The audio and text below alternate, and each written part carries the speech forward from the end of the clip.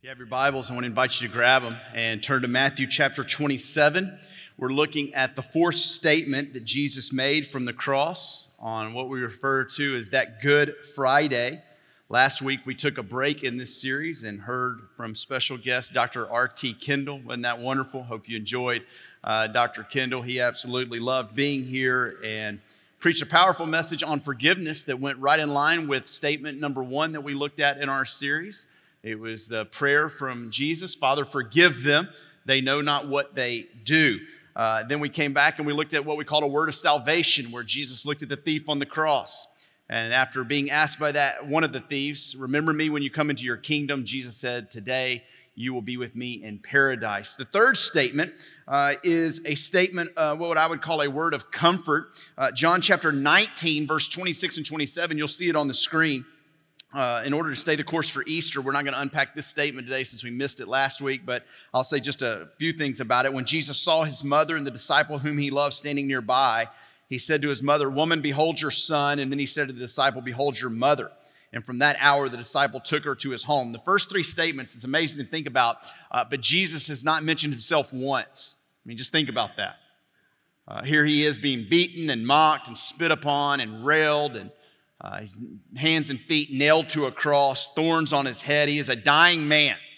And in his last hours on earth, not a word about himself, hardly at all. The first three statements, a word of forgiveness, a word of salvation, and here this word of comfort. He wants his mother taken care of. He is fulfilling his role and obligation, taking his responsibility seriously as a son and entrusting his mother Mary to the disciple whom he loved, the apostle John. And in this, he is showing the importance of a spiritual family, that he wanted his mother looked after, taken care of. And there's so much more we could say about this third saying, this word of comfort. But we're going to move on to this fourth saying that we're going to unpack today. If you're taking notes, these words in red, the title of the message is A Word of Anguish.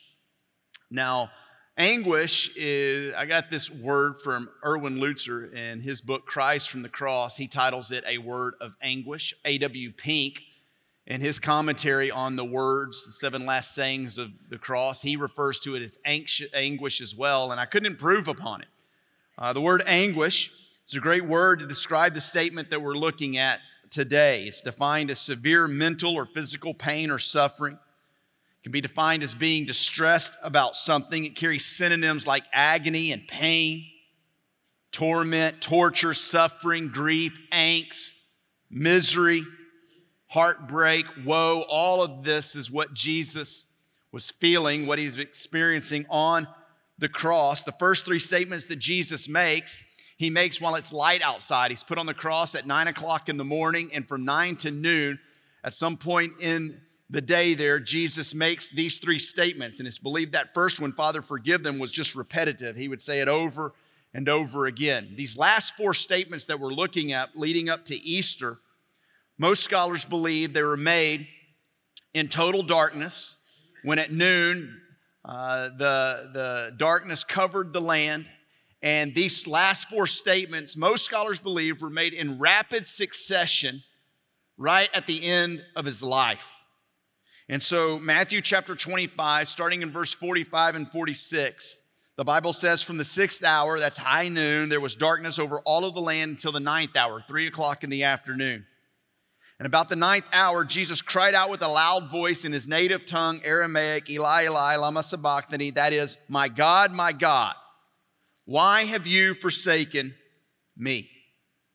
Now I want to build this message off of 4 words, and these 4 words, we will see exactly why we are calling this a word of anguish. The first word is the word suffering. There's no question that suffering surrounded a Roman crucifixion. No doubt about it, physical suffering at its worst. We talked a little bit about this in week 1. We won't belabor the point, but you know Jesus was scourged. Many people didn't even make it past the scourging of the flesh when they were enduring a crucifixion. Jesus then carries the beam of his cross to this place where he would be placed upon the cross, nailed hands and feet. According to the prophet Isaiah, who prophesied the Messiah would be a suffering servant talks about how the physical suffering of Jesus marred his very appearance. Isaiah 2 verse 14, his appearance was so marred beyond human semblance, and his form beyond that of the children of mankind. No question, Jesus suffered physically on the cross, but he also suffered emotionally, abandoned for the most part by those that were closest to him. His family didn't believe in him. If you read Matthew chapter 27, Matthew uses words like the people surrounding the cross derided him. They wagged their heads at him. They mocked him, stripped him of his clothes. Psalm 22 is known as the Psalm of the Cross. You could actually lay Psalm 22 and Matthew 27 together, and they almost overlap one another. James Montgomery Boyce, who is a pastor at Philadelphia's 10th Avenue Presbyterian Church, said that Psalm 22 is the best description in all of the Bible of Jesus Christ's crucifixion. And Psalm 22 describes not just the physical suffering that Jesus would endure, but it describes this emotional suffering. In fact, this prayer that Jesus cries out, my God, why have you forsaken me? That's Psalm 22, verse 1. My God, why have you forsaken me? Why are you so far from saving me from the words of my groaning? Jesus had this psalm in his heart and on his lips as he was being crushed on the cross. And he made it a prayer to God. Now, just a quick point of application. You know, we talked right at the beginning of the service after singing God turns graves into gardens that, you know, oftentimes life throws us curveballs. There are things in life that come our way that have a way of buckling us. Trials that we will all endure. They come in all shapes and sizes. Something is going to happen in your life at one time or another that's going to squeeze you. You will experience physical pain, emotional pain. There will be trauma. We all go through it. And isn't it interesting, just a point of application here, that when Jesus is being squeezed, what comes out of him? It's the very Word of God. It's why it's so important that we give ourselves to the Word of God every single day, so that when that trial comes, when we are being squeezed, what comes out will help build confidence and faith in whatever it is that we're going through. Jesus is experiencing physical pain. He's experiencing emotional pain. Psalm 22 gives us this prophecy of the kind of emotional pain that he would go through. Verses 6 through 8, but I am a worm, the scripture says, and not a man, scorned by mankind, despised by the people.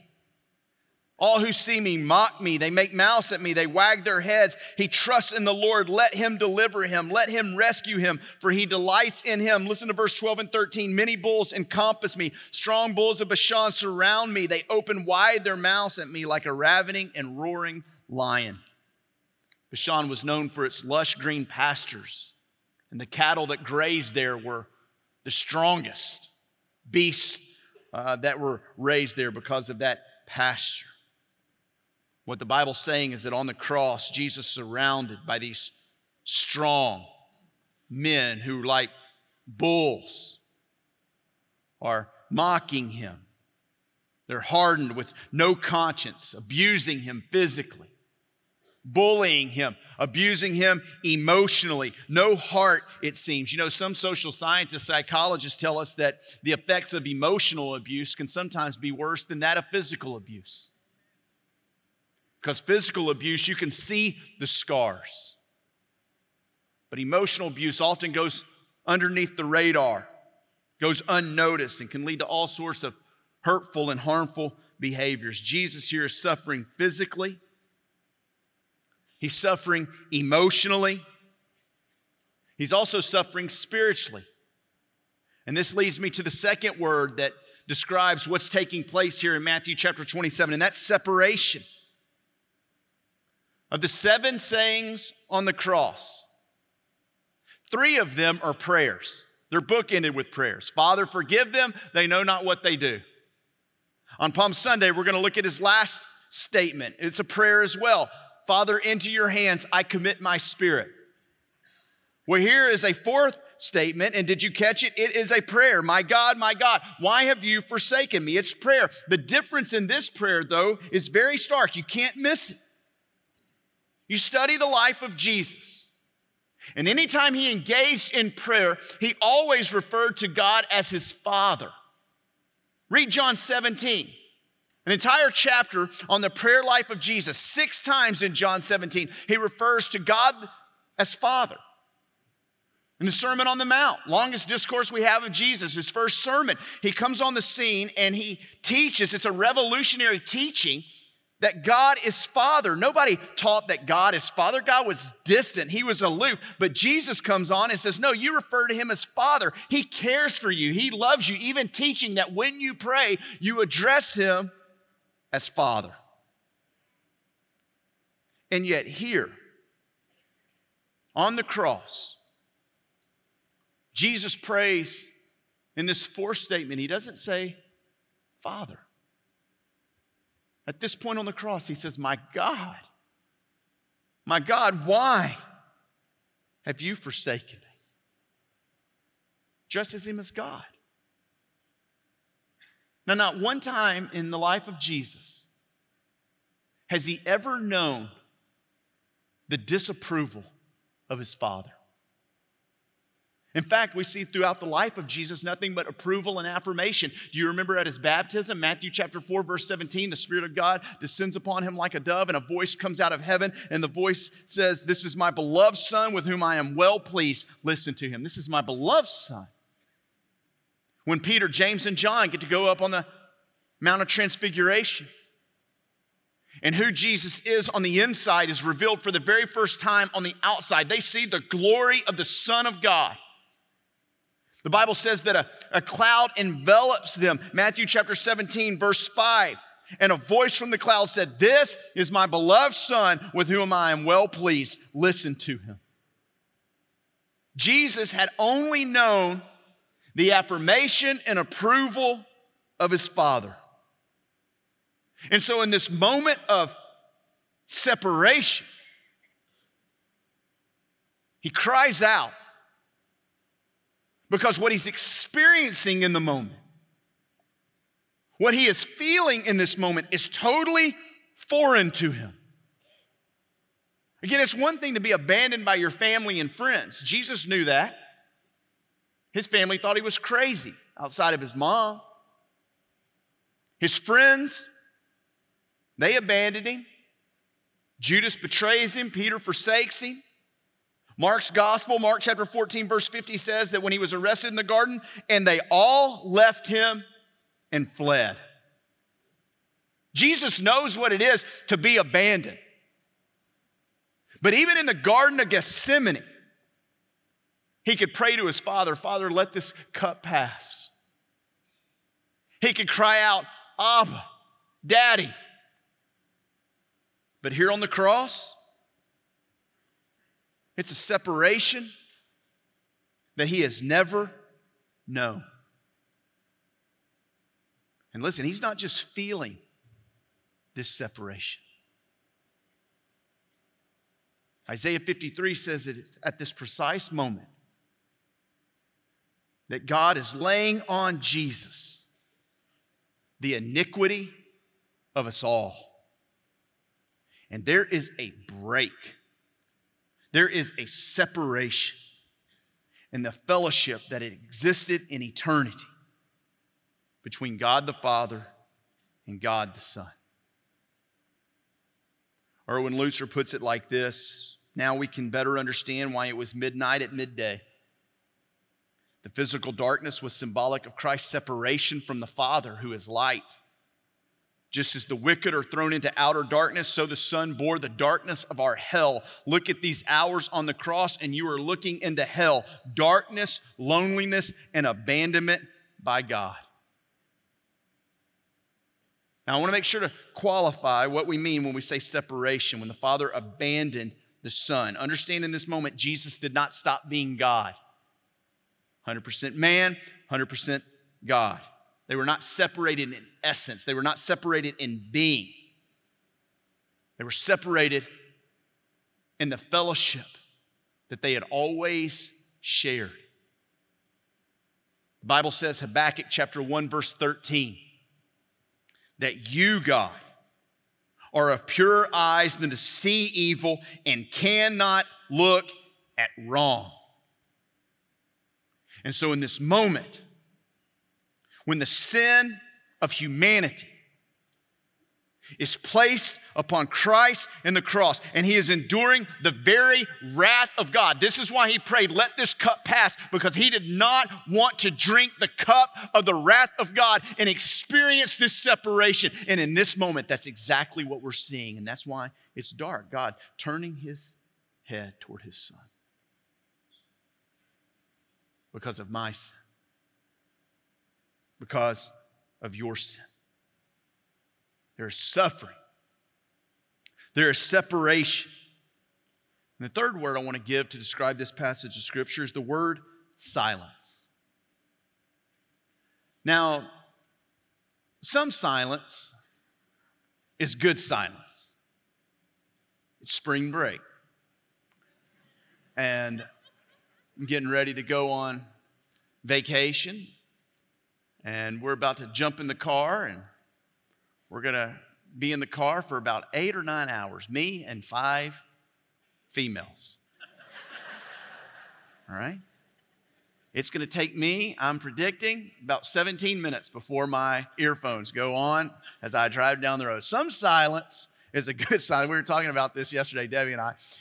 When I was growing up, I had older brother, younger sister, and mom and dad would put us in the car, and dad was old school. And he believed, I don't know where he got this from. If it's true, don't tell me it's true, because he believed that if you turn the air conditioner on, it messed with your gas mileage. So we would drive 8, 10 hours away from the house, and I would be sweating profusely. I mean, I would strip my clothes off and be sitting in the back of the car to prove a point to my dad where I know me and my brother and sister are fighting and arguing. All he wants is silence, and all we want is air, all right? I told Debbie, I'm going to try that tomorrow when we go. I'm just not going to turn on the air conditioner the whole trip, see how that works out. Now, some silence, that's good silence. This silence that Jesus notices on the cross is not a good silence. Verse 46, the Bible says, he cried out with a loud voice. The word cried out, it comes from a combination of 2 Greek words. One means to shout out, and it has a prefix on it that means up, meaning he shouts out upward. This is a guttural scream that Jesus makes here. My God! My God! Why have you forsaken me? Literally, why me have you forsaken?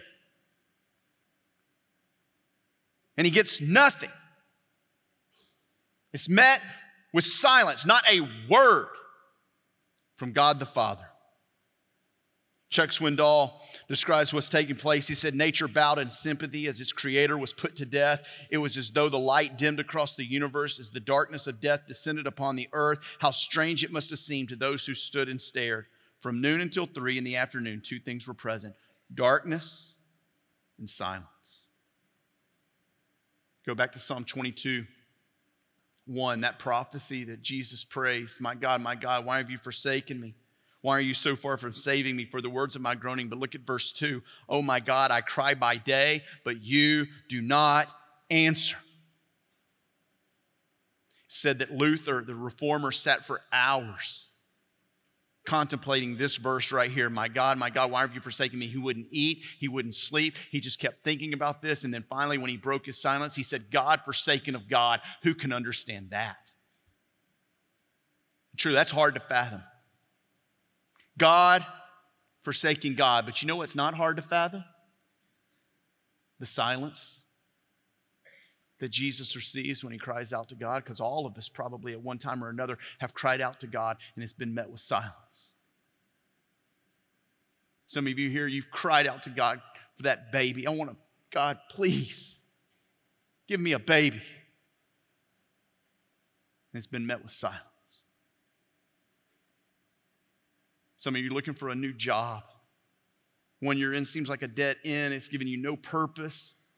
You've been crying out to God, God, would you do something? Would you move? And it's met with silence. There's a broken relationship. And all you want is restoration. And all you get is silence. A wayward son or daughter, a grandson, granddaughter, and you cry out to God, God, bring them back.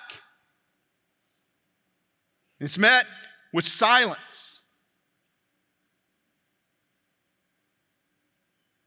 Part of the beauty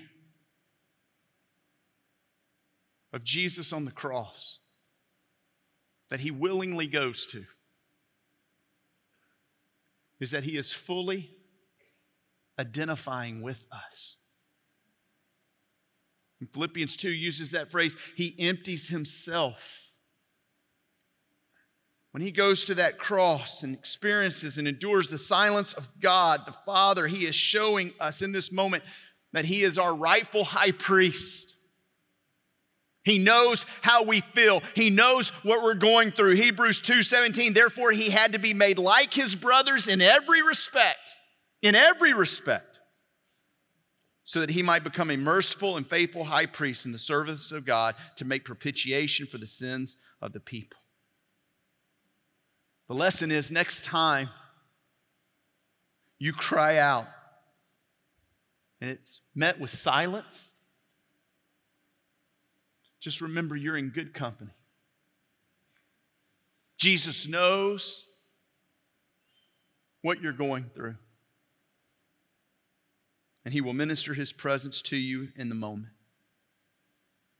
I found this quote this week. I don't know who to attribute it to. There was no attribution, so if you take notes and tweet it or Instagram it, just put my name by it, all right? I love this quote. It says this, Jesus cried alone and died alone, so that when I cry and die, I will never be alone. In this passage, these words in red, we see anguish and suffering and the separation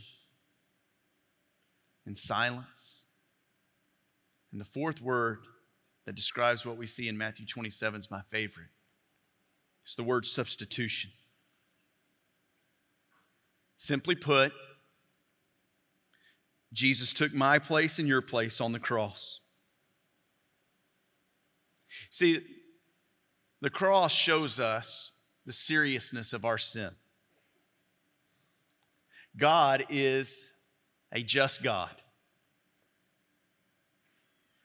And by his very character, by his very nature, he can't simply overlook sin.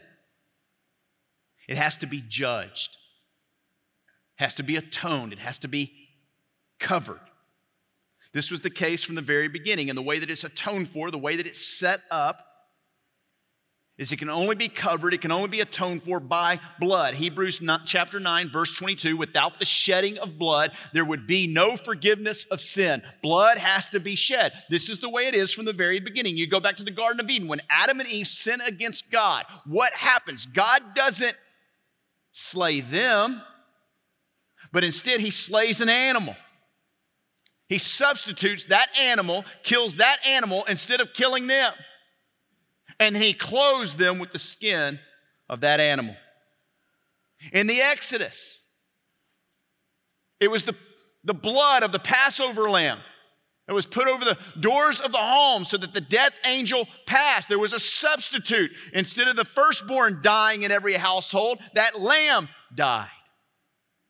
Leviticus chapter 16, the way the entire sacrificial system is set up. In the Day of Atonement, the high priest would come in and he would put on one goat, he would put his hands and he would confess his own sins because he was a sinner, and then he would send that goat out into the wilderness. It was the scapegoat. It would go away, taking away his sins. And then he would bring in another goat and he would confess the sins of Israel. And what would he do? He would slay that goat and put that goat's blood on the mercy seat in the Holy of Holies. The goat died instead of the sins of the people. But here's the thing. Hebrews chapter 10, verse 4 says it's impossible for the blood of bulls and goats to take away sins. It's impossible. That's why they did a sacrifice over and over and over and over and over again. And if Jesus, who when John the Baptist saw him said, there's the Lamb of God that takes away the sins of the world. If Jesus doesn't come, we'd still be sacrificing. But Jesus, he goes to the cross. And he goes in my place and he goes in your place and he sheds his blood as a substitute for me and for you. And it's his blood. It's his blood that makes us right with God. Paul said, in him we have redemption through his blood, the forgiveness of sins. This is the story of the Bible. Jesus coming to earth, wrapping himself in flesh, and he willingly lays down his life in our place. This is why 2 Corinthians chapter 5, verse 21 says, for our sake he made him who knew no sin to be sin, so that in him we might become the righteousness of God. Jesus on the cross is enduring the wrath of God that is justly ours. And in so doing, he purchases our salvation. And you see this substitution in pictures and in language throughout the Bible. We already saw it in Genesis 3. We see it in Exodus 12. We saw it in Leviticus chapter 16. You see it in Genesis chapter 22 when Abraham marches his son Isaac up to Mount Moriah. Incidentally, Mount Moriah is Mount Calvary where Jesus would die. And Abraham takes the promised son, his only son, exactly where God takes his only son. And what happens in Genesis 22? Isaac is tied to an altar about to be sacrificed, and God stays his hand and provides a ram in the thicket, a substitute that would die in Isaac's place. And here at Mount Moriah, i.e. Mount Calvary, God provides a substitute. And it's a substitute for me and you. And he slays his son. You see it in language like Galatians chapter 3, verse 13. This is going to be our text on Good Friday. The curse of the cross. Christ redeemed us from the curse of the law. How? By becoming a curse for us. He took our sin and he took the penalty for our sin. Theologians call this the doctrine of penal substitutionary atonement, meaning he bore our penalty on the sin. Lehman Strauss, pastor and professor, wrote in his book, The Day God Died, it was not possible to transfer sin without transferring its penalty. The substitute for sinners must be rejected as a sinner. And that's exactly what's happening in this moment that has been referred to as the cry of despair. There is suffering, and separation, and silence, and substitution. Sin had to be paid for. God's wrath had to be appeased. And Jesus was the only way. I want you to think about the seriousness of our sin in this moment. We live in a world where, myself included, we've become so cold to sin. We see it every day. We just become numb to it. Even in our own lives, we sin against God and we just shrug our shoulders and say, oh, I'm human. I'm going to mess up. I know this is sin, but God will forgive me anyway. And we just do. We just go and do what we want to do. And as 1 John 2:15 through 17 says, we're living for the things of this world, the desires of the eyes, the desires of the flesh, and the pride in life. And it's that sin, all of our sin, that put Christ on the cross. Spurgeon said, sin slew our Savior. how can we be on friendly terms with it? So I just asking in this moment the Holy Spirit to just search our hearts and just reveal to us in this moment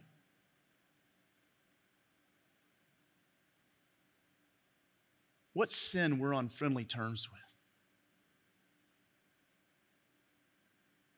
Hatred, bitterness, lust, pride. Just do me a favor, just right where you are, just close your eyes in this moment. And let's just ask the Spirit of God to reveal to us what sin we're on friendly terms with.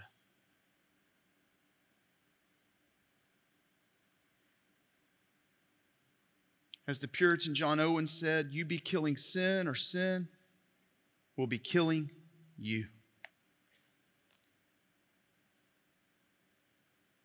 And it's God, by His power of the Holy Spirit, as He reveals whatever sin that is, ask Him to help you, just as Romans 6 teaches, to consider ourselves dead to the sins of this world and alive to Christ. Galatians 2:20, we have been crucified with Christ. It's no longer we ourselves who live, but Christ who lives in us. You can open your eyes. Two invisible facts at play in this scripture as we bring this passage to a close. And as I mention these two invisible facts that we see in scripture, the homework this week is for you to just think about these two invisible facts, because I think as you do, your heart will expand, your devotion to God will grow, your awe of Him will increase. And so I want you to take these two invisible facts, and I just want you to, the homework for this week is to just wrap your mind around them. Number one, I want you to see in this passage of Scripture the hand of God. In Matthew chapter 27, I want you to notice that God on the cross is not a plan B. It's not an accident. This was God's plan A from the very beginning. Isaiah chapter 53 verse 10 says, it was the will of the Lord to crush him. Acts chapter 2 verse 23, the first part, this Jesus delivered up according to the definite plan and foreknowledge of God. Everything happening on the cross in that moment is filtering through the holy hands of God. His sovereign hand is over the entire situation. Nothing is outside of His control. Josh McDowell, in his book, Evidence That Demands a Verdict, he lists 29 prophecies that are fulfilled in the last 24 hours of Jesus' life. His arrest, His betrayal, what happened on the cross, His burial. 29 prophecies in the last 24 hours of Jesus' life. How can this be? How can it be? God's making this happen. You look at the cross and the suffering of Christ, and what we see is God orchestrating and arranging and carrying out His divine plan. Why? Because unless this happens, we die in our sins and forever separated from God. And so God arranges this. Now, some theologians look at this and say, they're more liberal theologians, I assure you, say this is divine child abuse. That the Father would allow His Son, make His Son go to the cross. But I remind you of Jesus' words in John 10, verse 17 and 18. For this reason the Father loves me, because I lay down my life that I may take it up again. No one takes it from me, but I lay it down of my own accord. I have authority to lay it down. I have authority to take it up again. This charge I have received from my Father. God the Father, God the Son took the initiative of redemption and planned and purchased and secured our salvation. We see the hand of God in this from the very beginning. Genesis chapter 3, you'll strike his heel, speaking of Satan, striking the heel of Jesus in the crucifixion. But then what does it come back and promise? But he will crush your head. We see the hand of God. But you know what else we see? We see the heart of God. You want to know why? Why God would do it this way? Why, Jesus, would you stay on the cross? You can search the scriptures. And the only motive you will find is love. John 3:16, for God so loved the world that he gave his only son. Romans chapter 5, verse 8, God demonstrates his love for us. How does God show his love for us? In that while we were still sinners, Christ died for us. He loves you. He loves you with an everlasting love. And that's why he went to the cross. No hidden agenda, no bait and switch.